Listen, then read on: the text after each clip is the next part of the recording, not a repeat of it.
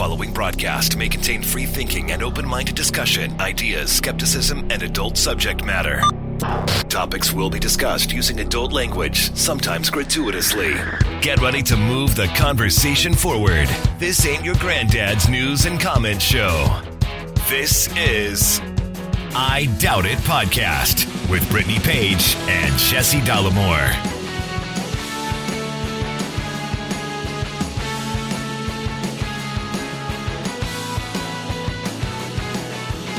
Welcome to the show, everybody. Episode 837 of The Big Ol' Show. I'm your host, Jesse Dollamore, joined today by the lovely, the talented, and still the scholarly Brittany Page, everybody. Well, we had a few people reach out to us and say that they missed the Thanksgiving mashup from listeners this year because it is the first year that we did not have our Thanksgiving spectacular where listeners record themselves talking about what they are thankful for, and we play an anonymous mashup of the listeners talking about it.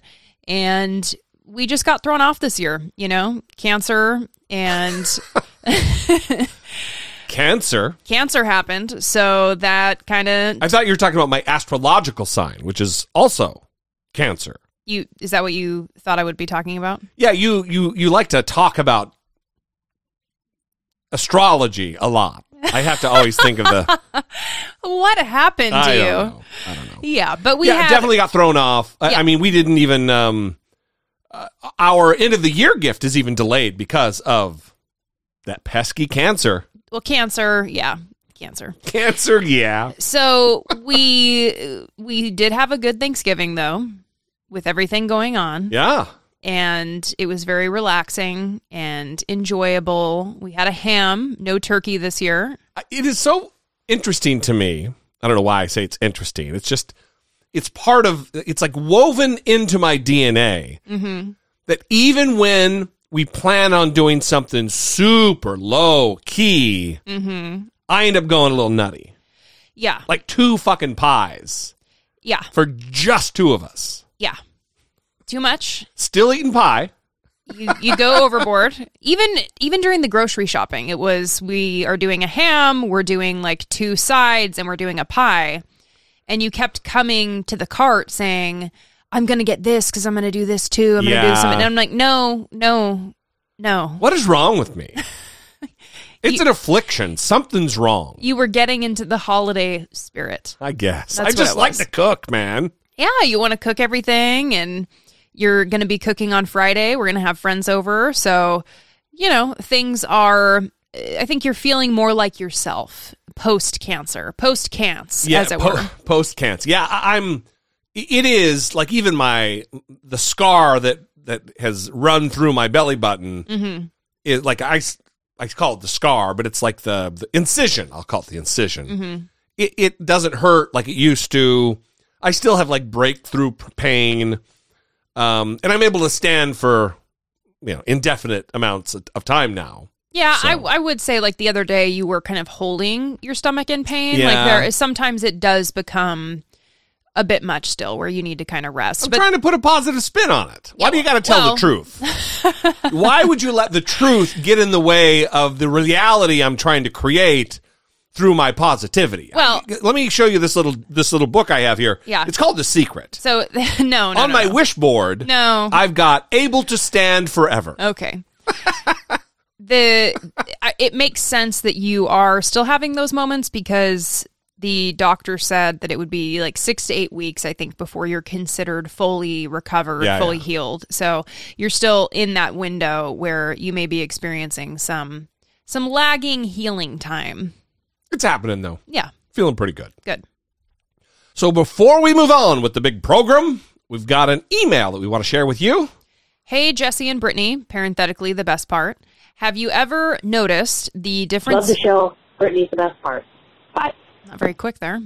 Have you noticed the difference between left and right when they decide to switch sides politically? Like you and Brittany, hashtag raised by wolves, came out from the right to the left and are well-informed, intelligent, reasonable, and empathetic. Then you get people like Dave Rubin, Tulsi Gabbard, and others that claimed to be on the left, but then swing the other direction and are right-wing lunatics spreading conspiracy theories and other nonsense. Do you think it's mostly a grift? I feel like it's a grift. Thanks for all you do, Tommy in Wisconsin. Well, let me, do you have an opinion? Well, I'm trying to think, as I was reading, I was trying to brainstorm people that have started on the right that went left, like famous stories about that, because he's noting that we have done that. Yeah. And I'm trying to think of other like more notable people, like even politicians that have done that. And yeah. I'm struggling to come up with names. Well, I think I guess I can only speak for myself and what my experience has been. When you come out of the faith tradition that I came from, you like even me, when I lost my faith, I still held to certain conservative principles because that's the way it always had been for me. But somehow I was able to develop the ability to question why I believe and ask myself, why do I believe that? Is it just because that's the way it's always been? Or is it because it's the truth? And then when we started doing the podcast, we wanted to really be dedicated to backing up the things that we say. We didn't want to be those people who set a laptop down in the middle of the room and flip on record and everybody just talks into the microphone of the laptop. And just, we're just going to have a rant. We're just going to talk. Our conversations are so interesting, everybody's going to want to listen. We wanted to back up the things we said with data and research and fact. And so a lot of the things I used to believe fell away because I realized, I believe that just because that's the way it always was in my family, not because it's backed up by data. Mm-hmm. Does that make sense? Absolutely. So I think that the people who do go the other way, the Tulsi Gabbards, the Dave Rubins, either they were always had that fascist lean and they were faking it because it made them in a position of power or money or whatever, influence, or they see that the right-wing grift really pays because there's no real left-wing grift to speak of. I can't think of anybody who's like, yeah, that guy's a shill, man. He's getting all that lefty money. That doesn't really exist, but you've got Daily Wire, you've got Daily Caller, you've got all of the Fox Newses out there who are willing to pay a premium for people who are their token liberal, who can talk the talking points. You know what I mean? Yeah, what's interesting to me is I don't know how someone like Tulsi Gabbard, who came out just before the midterm election, announced that she's no longer a Democrat, and endorsed several candidates. I think 10 out of the 13 candidates that she endorsed lost. Yeah. And so right before the midterm elections, she's switching teams to the Republican Party and then losing in a catastrophic fashion. Keep in mind, though, when she ran for president against Joe Biden, she was a Democratic in the primary. She ran as someone who was calling Joe Biden too conservative. Like she thought she was left of Joe Biden. Yeah, so I guess I just don't understand. Like it seems very stressful to not genuinely believe the things that you're saying and just be like out in front of crowds, or like even Dave Rubin. Like for me to imagine that he doesn't actually believe the things that he's saying and he just thinks this is the most likely route for him to be able to make a living that will sustain his lifestyle or whatever.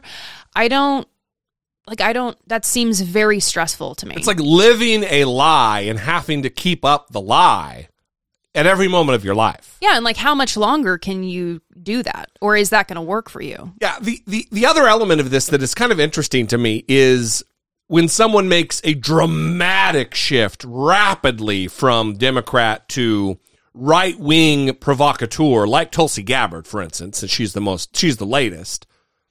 My conversion to the left and then to the progressive left was very gradual. It wasn't like I woke up one day and like, I'm a Democrat, I'm a liberal. Even before the 2016 election, I wasn't a Republican, I was an independent, and it was the day after Trump was elected that I changed my party registration to Democrat because I realized it's time to pick a side. Mm-hmm. This middle of the road, I'm a moderate, I'm a centrist. Oh, both sides.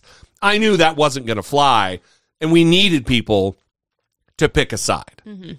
So it was gradual to get to where I am now. It's little by little, trickle by trickle, the old ways of thinking falling away, realizing that they're wrong, and also a shift in priorities in some way because I put more value on people than I do what the Constitution says and what the structures say. Mm-hmm. It was a few years ago where my New Year's resolution was always punch up, never punch down. And I think I've done a really good job of holding to that, which has informed a lot of my politics as well.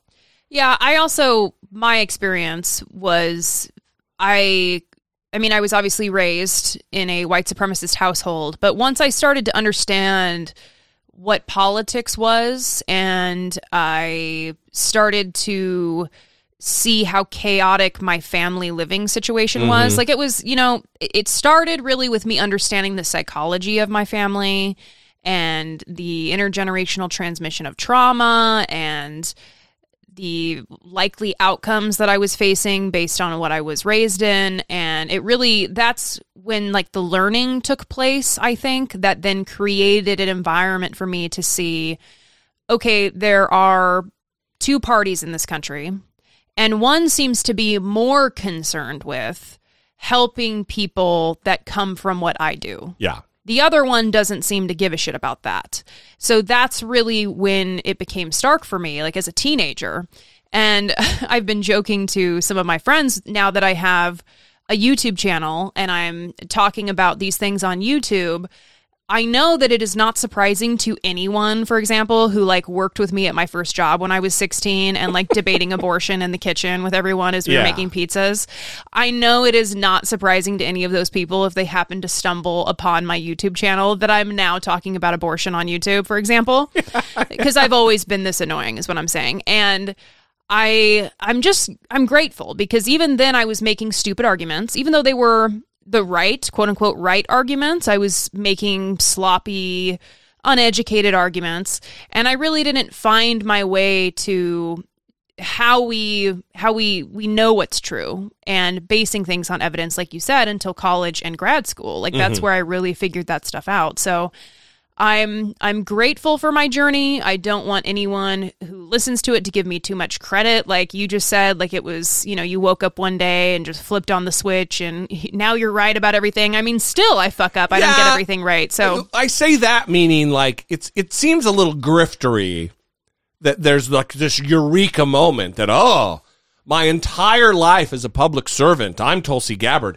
My entire time as a congresswoman, all of that is, oh, I was wrong. All of a sudden, nope, Carrie Lake, that's who needs to be governor of Arizona. Ron DeSantis, the fascist racist, that's who needs to be governor of Florida. All my time as a Democrat, oh, what was I doing? Right. Yeah, so those seem like red flags. Doing it very soon. Your principles really shouldn't be that flexible. I mean, if they're actually based on your principles and your values, like that shouldn't be something that rapidly shifts. Even when I was a Republican, my animating principles were human rights. Like it was same-sex marriage that really forced me out of the Republican Party because it's a civil rights issue. It's a human rights issue. Right. And even when I called myself a Republican, I was writing letters to the editor defending marriage equality. Mm-hmm. So those things they were the common thread that still remain. For sure. Yeah.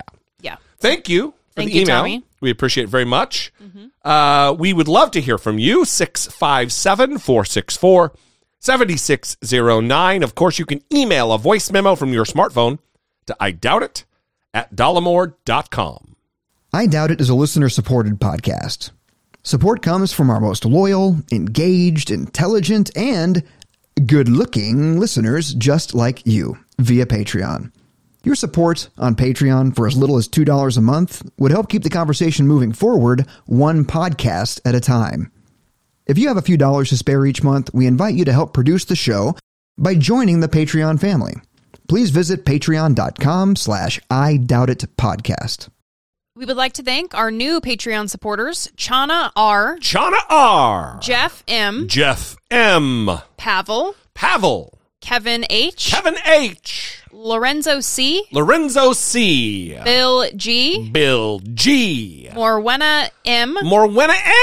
And then we want to give a special shout out. We love the special shout outs. To No E for increasing the pledge on Patreon. That is fantastic. Thank you so much, very much for your support. We could not do it without you. Like Jesse said, we are continuing to prep for our end of year gift. We actually got a preview of the artwork. We gave some feedback on that round of artwork, and we are going to be getting another round of the artwork back because, listen, we have to make it perfect for you guys, okay? It needs to be perfect. Let's not go crazy. We need to make it perfect enough. No, this is like a Steely Dan album in this house. Oh, Jesus. And it is going to be perfect however many tries it takes. 82 takes. I'm Donald Fagen right now. That is how we are running this show, okay? You're so much Donald Fagen that these references are, I'm sure, going way over the head of most of the audience. Okay, cool. So I love my comedy to be relevant to everyone.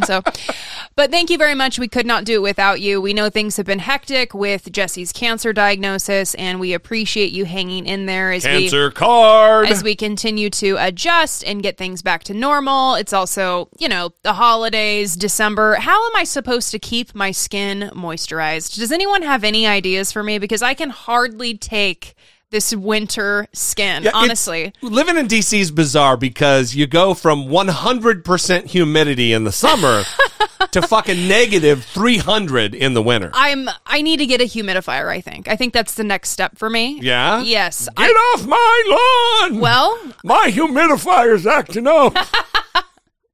No, I genuinely believe that's where we're headed. Great. Yeah.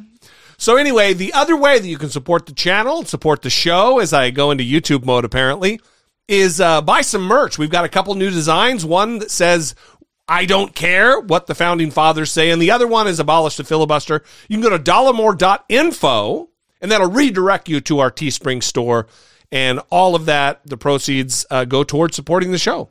Anyway, we love you guys. We appreciate you, and moving on.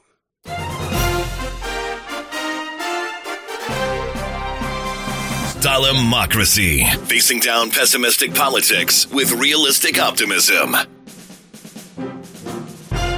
We have been talking about Brett Favre. I don't know if we've been doing it on the show. We were doing a little 2-person YouTube show before you had your cancer surgery. I think I agree with that commenter. That is enough about the cancer. Enough about the fucking cancer. Well, listen.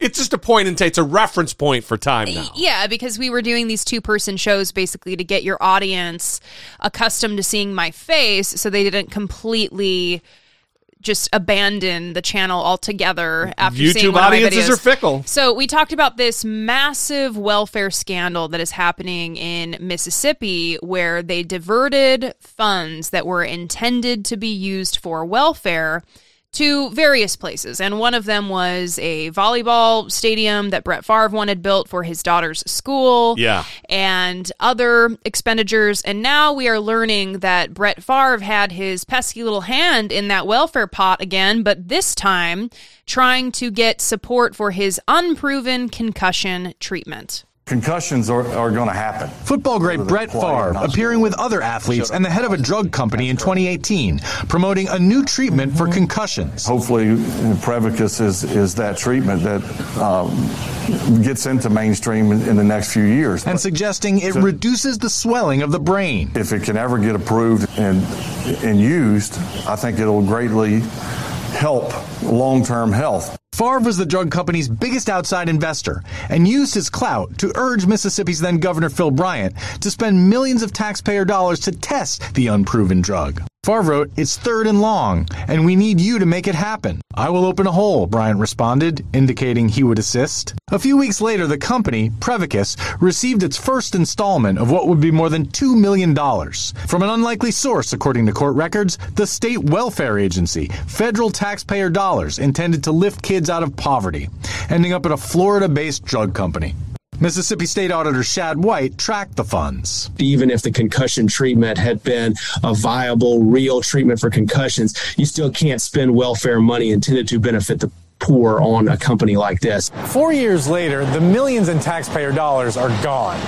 There's still no evidence the drug works in humans, and it's nowhere close to getting approval. But Favre has continued to promote the drug on Twitter and podcasts, in August describing his role. My involvement basically was bring awareness, generate some enthusiasm, maybe funding. This past year, Prevacus entered a joint venture with Odyssey, a healthcare company in Nevada. Wall Street analyst David Maris says that joint venture is on shaky financial ground. To me, the financials say, look, this is a troubled company.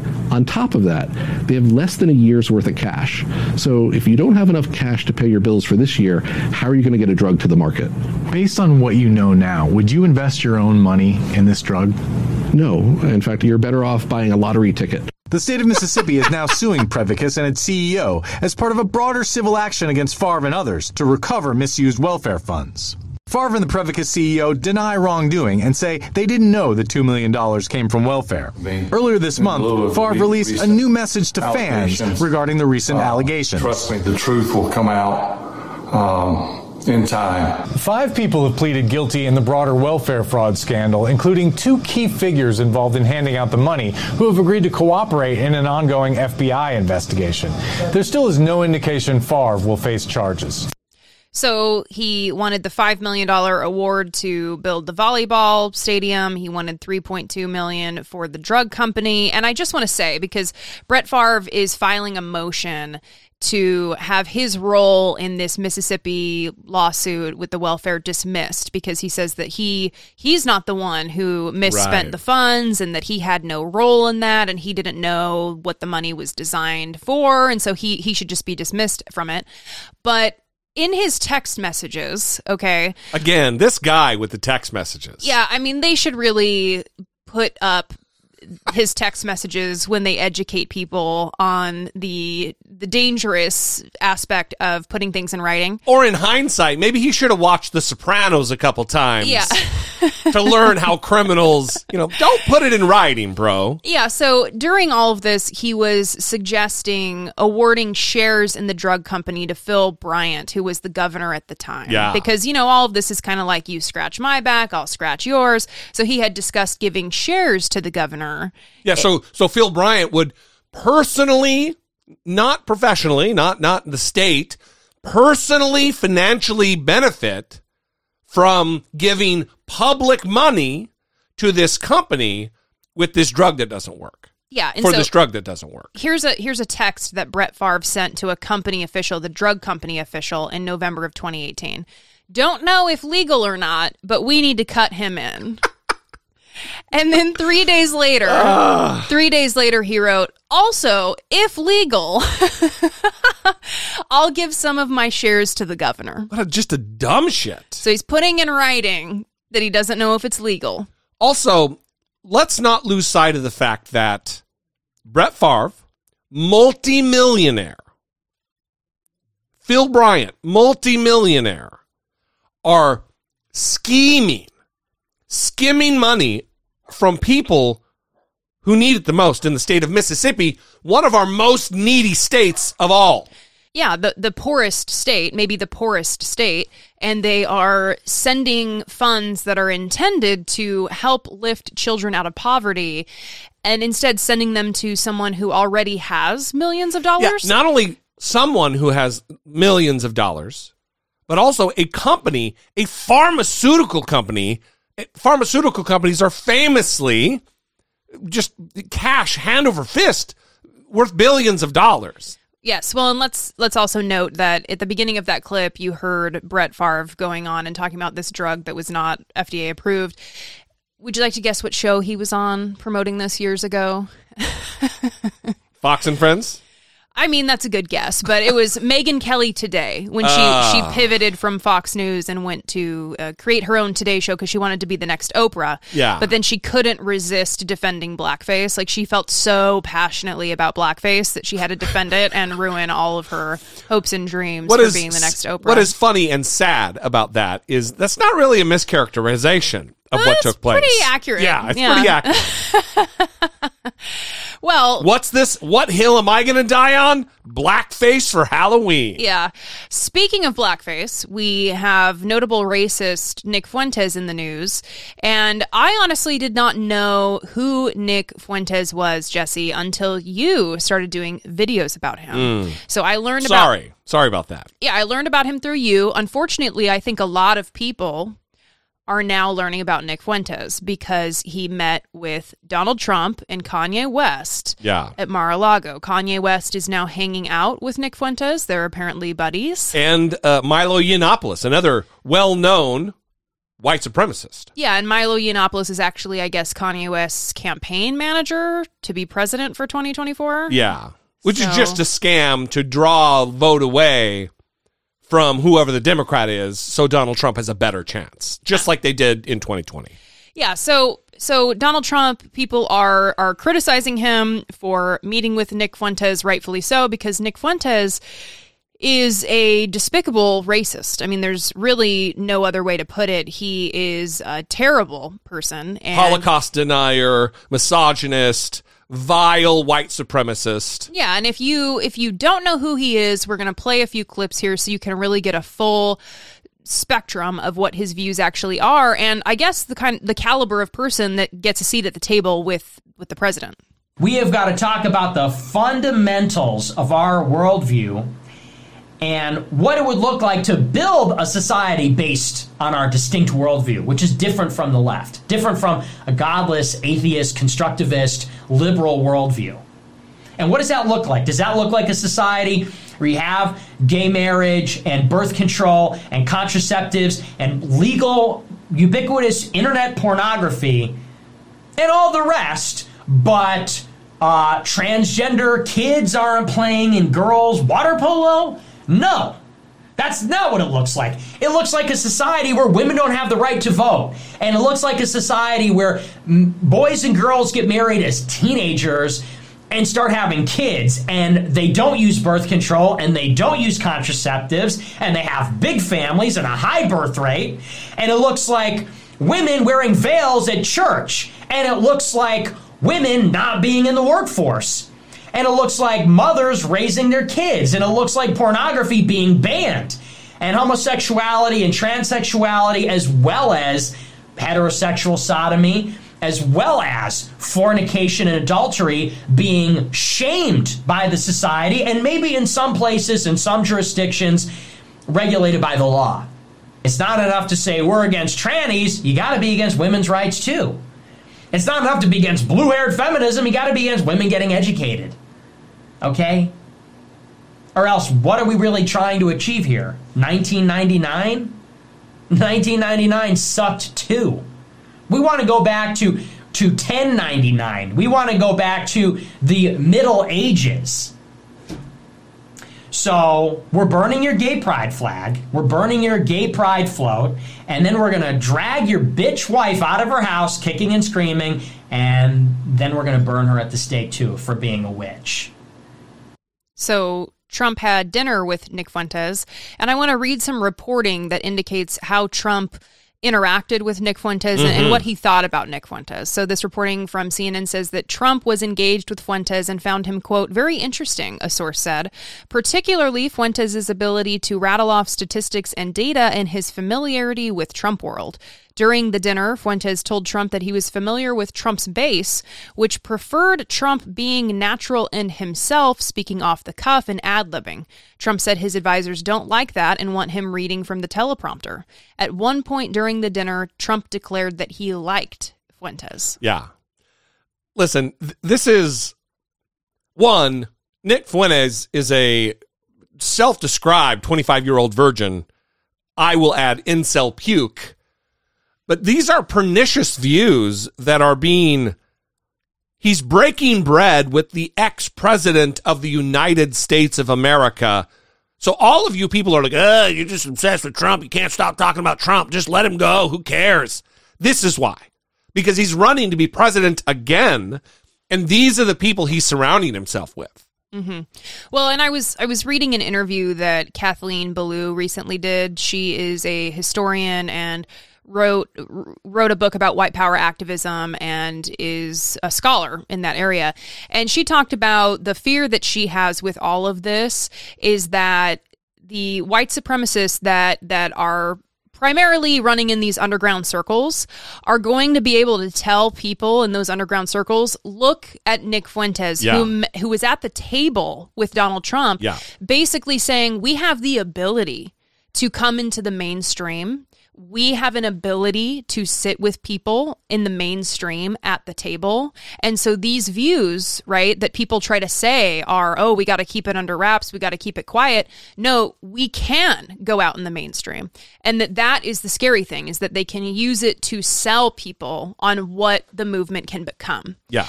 And that's from a scholar talking, if you don't want to take it from me. So I think that's the scary thing. But like you said, it is important to know who Nick Fuentes is, what he has said, because there are many people out there like him. There are people who listen to him and think that what he says is correct, and they think, including Donald Trump. Yeah, did you hear him say that we should start families as teenagers, even though he's 25 and hasn't had sex? Like, they don't think about that. Right. They're not really putting 2 and 2 together. Yeah, here's more from the Incel Puke. 9 in 10 blacks vote for Democrats. Why do they do that? God only knows. Why do they play the knockout game? Why do they punch white people in the street for no reason? Why do they rob 5 7-Elevens in 30 minutes? Why do they walk around with their pants around their ankles? I don't know. I'm not black, so it's not my experience. It's unexplainable, but this is what they do. Okay, this is how they are. It is what it is. That black vote is locked in, man. It is totally inelastic.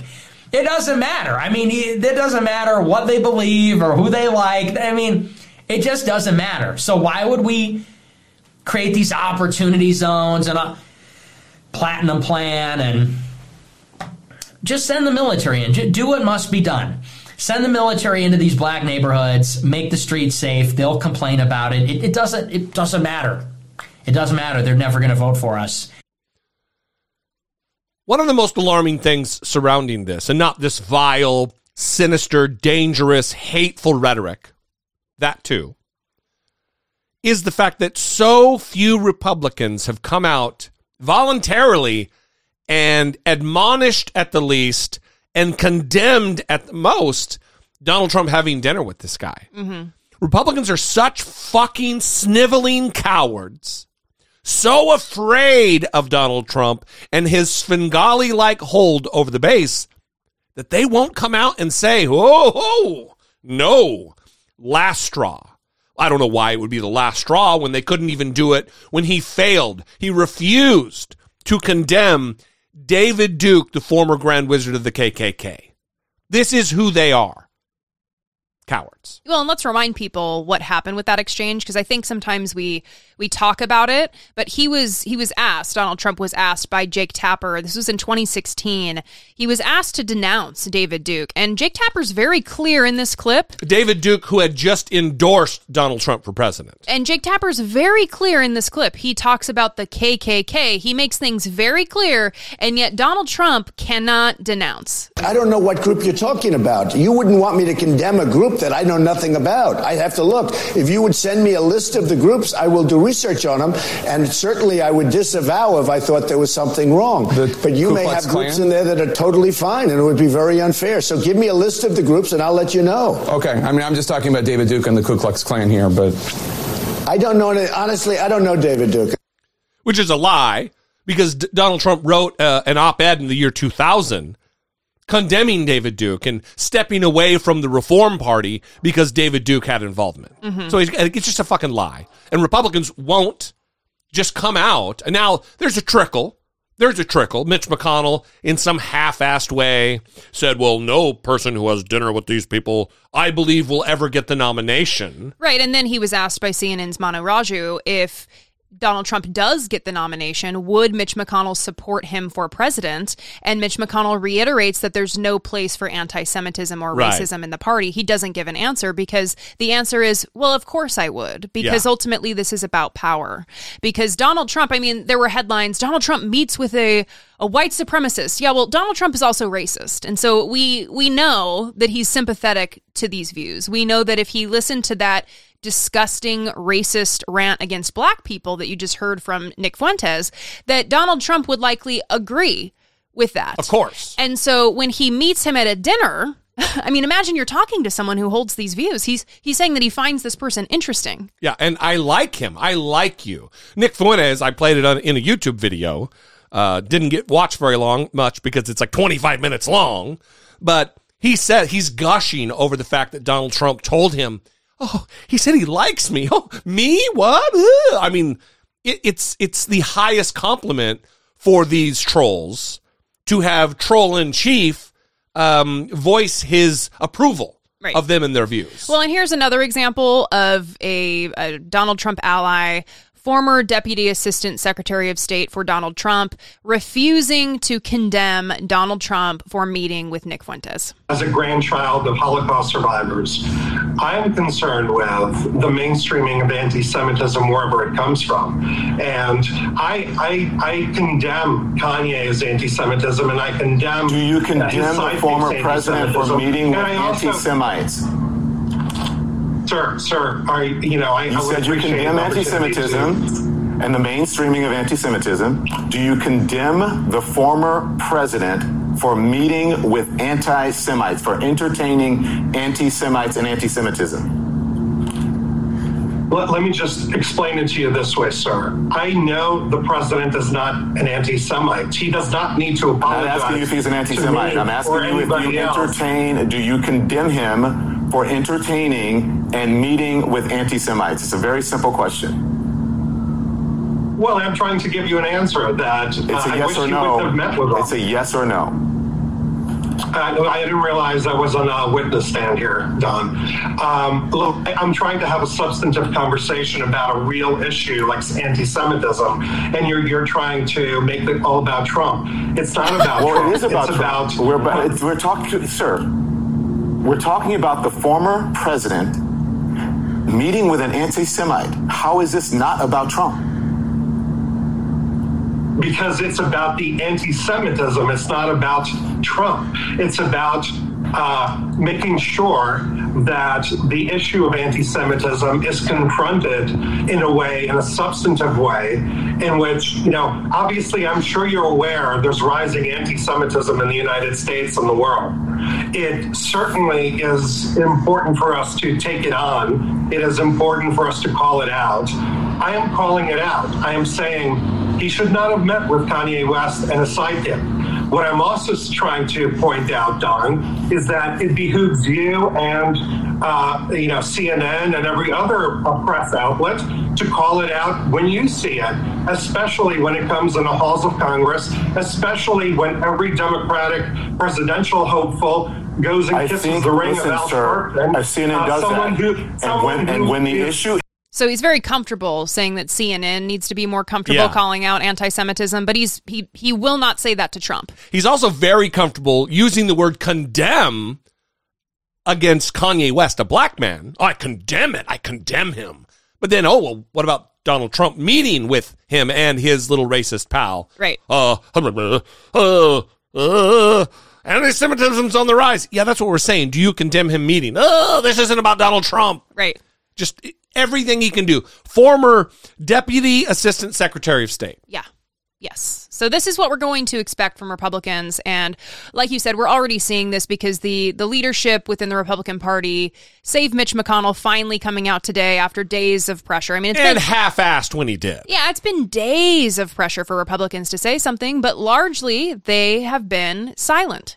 Tonight, another reckoning for the Republican Party after former President Donald Trump dined with a white supremacist at his Mar-a-Lago club. Trump is really impressed with Nick Fuentes. Rapper Kanye West brought Fuentes, a neo-Nazi, to dinner with Trump, who says he didn't know him. In the aftermath, silence from GOP leadership. The loudest condemnations coming from those Republicans likeliest to challenge Trump in 2024.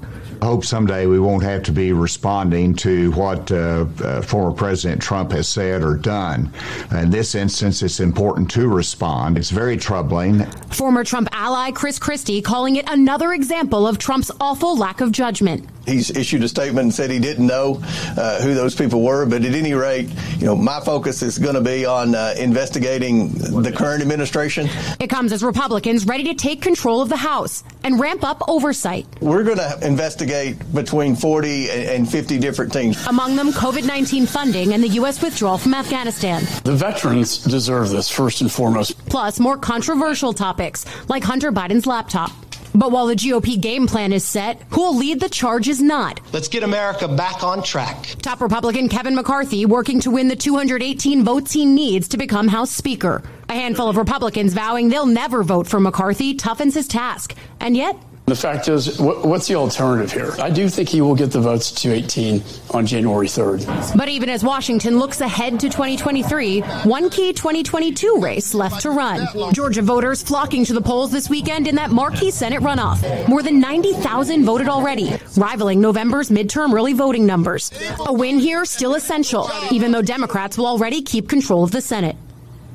And Allie joins me now from Washington. So in addition to all you laid out there's still 1 month left of Democrats controlling both the House and the Senate, right? Yeah, that's right. Lawmakers have a long to-do list before they close the book on this Congress. Election reform, same-sex marriage protections, and funding the government, all things Democrats hope to tackle in just the next month. Kate?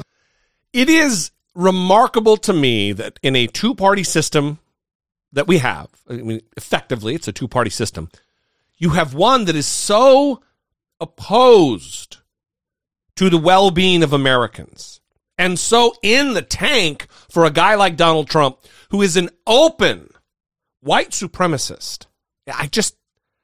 Bizarre to me. Bizarre that they are so weak and feckless and spineless that they cannot just come out and say what would be politically expedient for them. Mm-hmm. Expedient for them. Well, I mean, if you want an example of what Fox News was focusing on in the midst of all this, they had a breaking news about masks. And we have breaking news at this hour as Democrats in one area are bringing back masking, just short of a mandate. Wait. What? Dun, dun, dun. Breaking news, everyone. Everyone gather around your television sets. I've got breaking news. Some random fucking place might maybe put in a mask. What? Yeah. What's happening right now? Breaking news. People are wearing masks somewhere. And that is news for Fox News, apparently, that people are still wearing masks, which by the Chiron, during this, the Chiron says, trio of viral illnesses batters U.S. And then breaking news, masks. Not the illness. Masks. Right. I mean, listen, if you're concerned with the trio of viral illnesses that are battering the United States, right, wouldn't you be supporting methods that could help mitigate some of that? You know what? The breaking news should be dun, dun, dun, dun, dun, or whatever the fucking crazy, alarming music is. Uh-huh.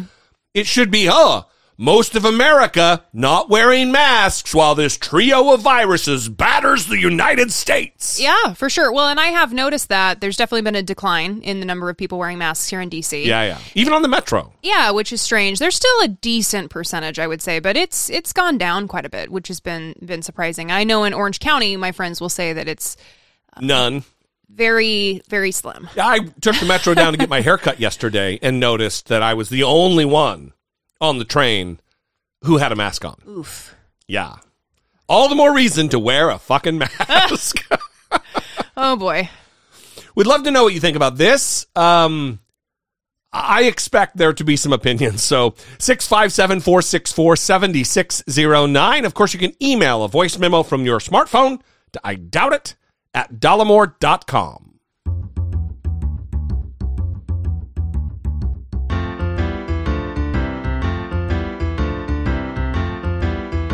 It's the asshole of today. It's kind of two at the same time in this case. It is Michael McCall, representative from Texas, and Martha Raddatz. Martha Raddatz? I know, it sucks, but this is kind of where we are in our society, I guess, that Martha Raddatz is here. Fucking journalists not doing their job. And it is primarily because she's talking to Representative Michael McCall and talking about the border, and he makes a bold claim about DHS, the Department of Homeland Security, and she follows up on it in a way that, well, makes her asshole of today. And Congressman, just one quick question here about the border. You represent Texas. This week on the border, Kevin McCarthy called on the Department of Homeland Security Secretary Alejandro Mayorkas to resign, saying if he doesn't, he will seek to impeach him. Do you support those efforts? You know, look, you have to I was a federal prosecutor, right? You got to build a case. You need the facts, evidence before you indict. Has he been derelict in his responsibilities? I think so. I have a wide open border in my home state. We have all these people coming in. We don't know who they are. Terrorist watch list. Fentanyl's coming in, killing more young people than ever before.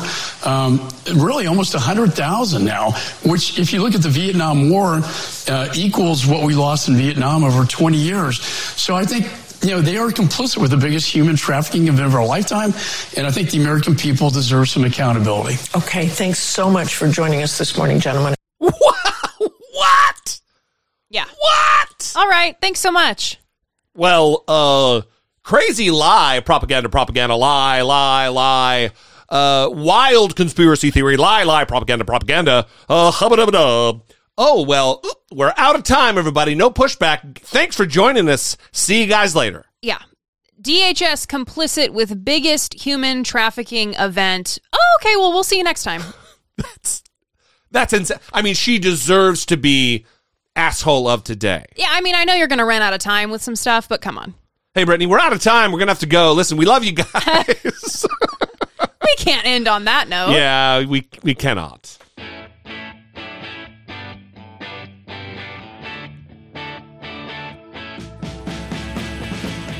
Taking care of biz.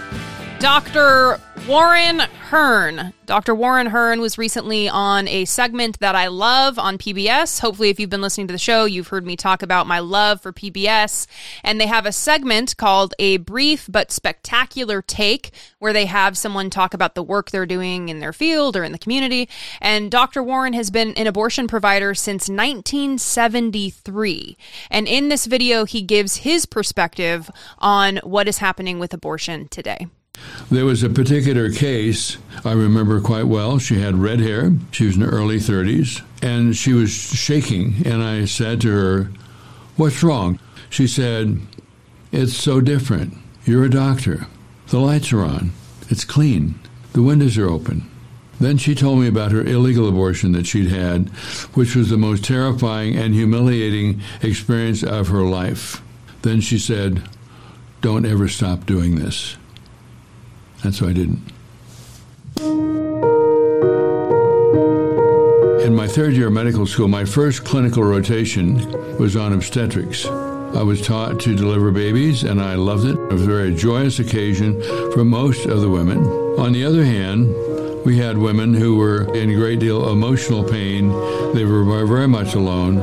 My next rotation was on the gynecology ward, taking care of women who were desperately sick and about to die. And I learned that it was because they'd had an illegal, unsafe abortion. This is in the early 60s, before abortion was legal. And one of the things that I learned about was that the death rate due to unsafe abortion for black women was 9 times higher than it was for white women. And thousands of women were dying each year. So this was a public health issue, a social justice issue, as a matter of great anguish and suffering for individual women. The Roe v. Wade case came down in 1973. I thought that implementing the Supreme Court decision, Roe v. Wade, was very important. It didn't mean anything if doctors weren't doing the abortions. I became convinced that performing abortions was the most important thing I could do in medicine. When I opened my practice, I wanted women to be able to know that they could walk in with their hat on and have a safe abortion, and that was the purpose. Our commitment was to that. 2 weeks after the abortion clinic opened in Colorado in November of 1973, I started getting obscene death threats in the middle of the night, and I started sleeping with a rifle by my bed. That was 49 years ago, and really nothing has changed. There were 5 shots fired through the front of my office with a high-powered rifle. One of the bullets just missed a member of my staff. These people will stop at nothing, and they will accept any level of violence to impose their views on other people. This is a violent fascist movement. Overturning Roe v. Wade is a very significant decision in American judicial history because this is the first case where a right given to the women of this country has been taken away by the Supreme Court. A woman who is pregnant deserves the best medical care she can get, regardless of whether she wants to continue the pregnancy and have a baby or she wants to end the pregnancy. Women will have abortions whether they're safe or not and whether they're legal or not. There is no justification whatsoever for forcing a woman to carry a pregnancy to term against her will. None. I am Dr. Warren Hern, and this is my brief but spectacular take on specializing in abortion services for 49 years.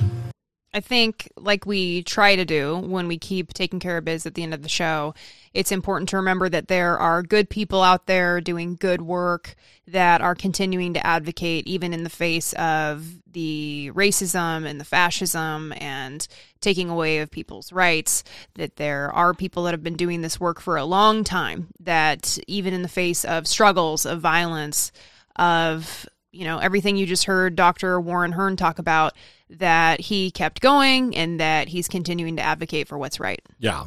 It's such an odd worldview that I grew up in, that they, like my parents and the people I grew up around and my elders at the time, they would classify this gentleman as a frothing baby killer, like just a frothing at the mouth, evil, violent, scheming villain, and not the caring, empathetic individual that he fucking clearly is. Right.